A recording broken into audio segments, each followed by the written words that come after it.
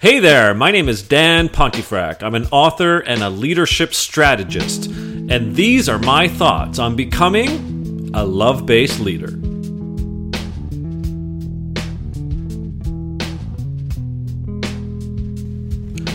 I realized after the holiday break that just occurred that 25 years ago I was engaged. I got engaged to Denise on Christmas Day, 1993, and on January the 3rd, 1994, her and I drove from Hamilton, Ontario, back to Montreal to finish up our final semester at McGill University. And the 25 years has not only gone by in a flash, it reminded me of something, as it is now somewhat obviously the year 2019. And that is, I have now 25 years of work experience. And that also seems to have gone by in a flash. And so, as I was reflecting over this past holiday break on some beaches in Maui, which were splendid, incidentally, I was wondering who or what perhaps cohort of people have had, the most influence on me. And I've had lots of influencers, and we'll get to some of those another day. But there's a particular group of people whom have quite positively impacted me in my career. But they never get the light of day. They never are anointed in the press. They are never given medals of honor in the organization. They seem to be behind the scenes in pretty much everything that they do. And that is a cohort of people known as the assistant. Sometimes they're referred to as the executive assistant. Sometimes they are support personnel. God knows, some organizations call them clerical workers or secretaries, which I abhor, but that's another story. The assistant. He or she has been a remarkable source of strength and curiosity and productivity and ideas to me over this quarter century of my career. And I'll tell a couple stories today of examples where I'm indebted to their service. But first, a little bit of background about the assistant. They are somewhere between the superhero without a cape and the silent assassin. And in between there is this wonderful individual who they just know how to get things done. And if you ever read a job description, those job descriptions will say things like, the principal scheduler, timekeeper, or planner. They're responsible as the point of contact for any internal or external requests on an individual's time. They coordinate and they execute events. They might approve or maintain finances or the expense tracking, etc. of a team, an individual.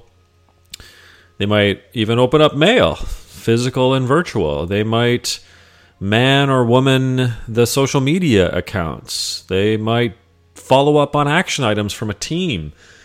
They might even order lunch. But what they are is an uncanny, unbridled leader that, again, gets stuff done. And the silent kind of assassin comment, and in between the superhero without a cape, is you don't ever want to tick off a assistant, because they not only know stuff and they not only get stuff done, but if you ridicule or do something to annoy an assistant, they'll make your life hell for years, potentially. So your number one job, I'd argue, is to, like you should with everyone, but treat them with respect and dignity and professionalism and courtesy.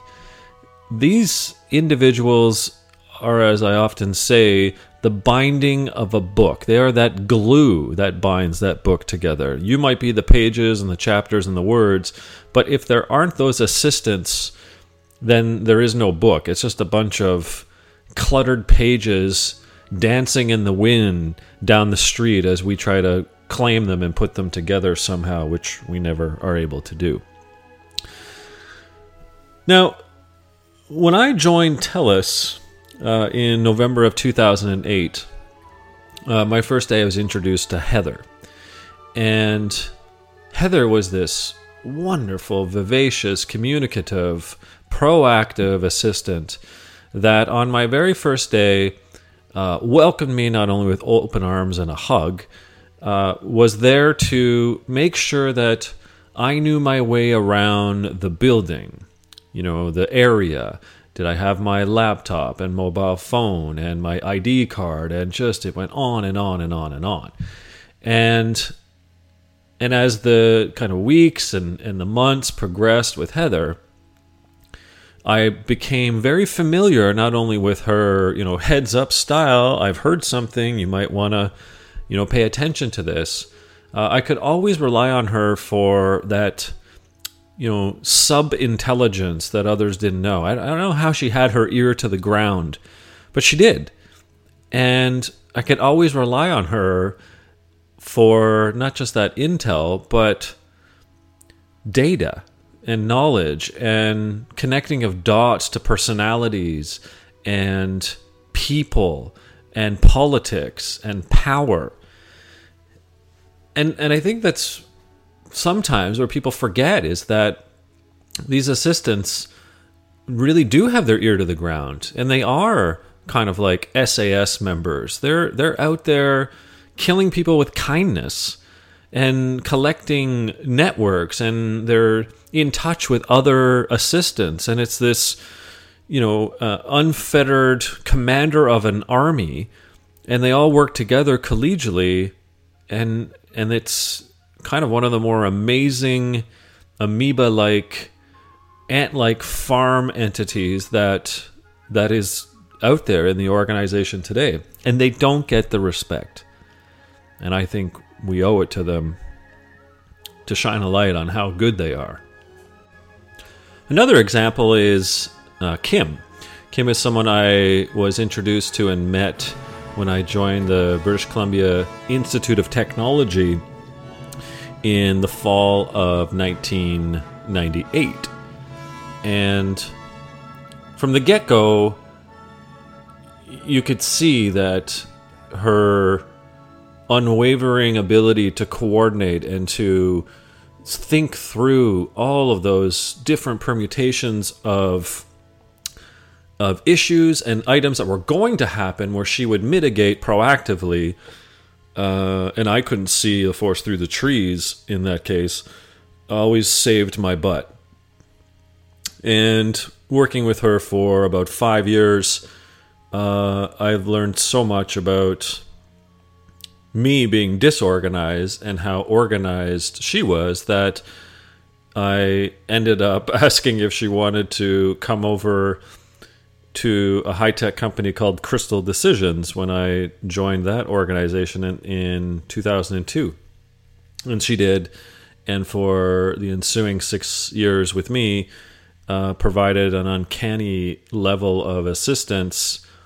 But most notably for Kim, or for me with respect to Kim, was her camaraderie.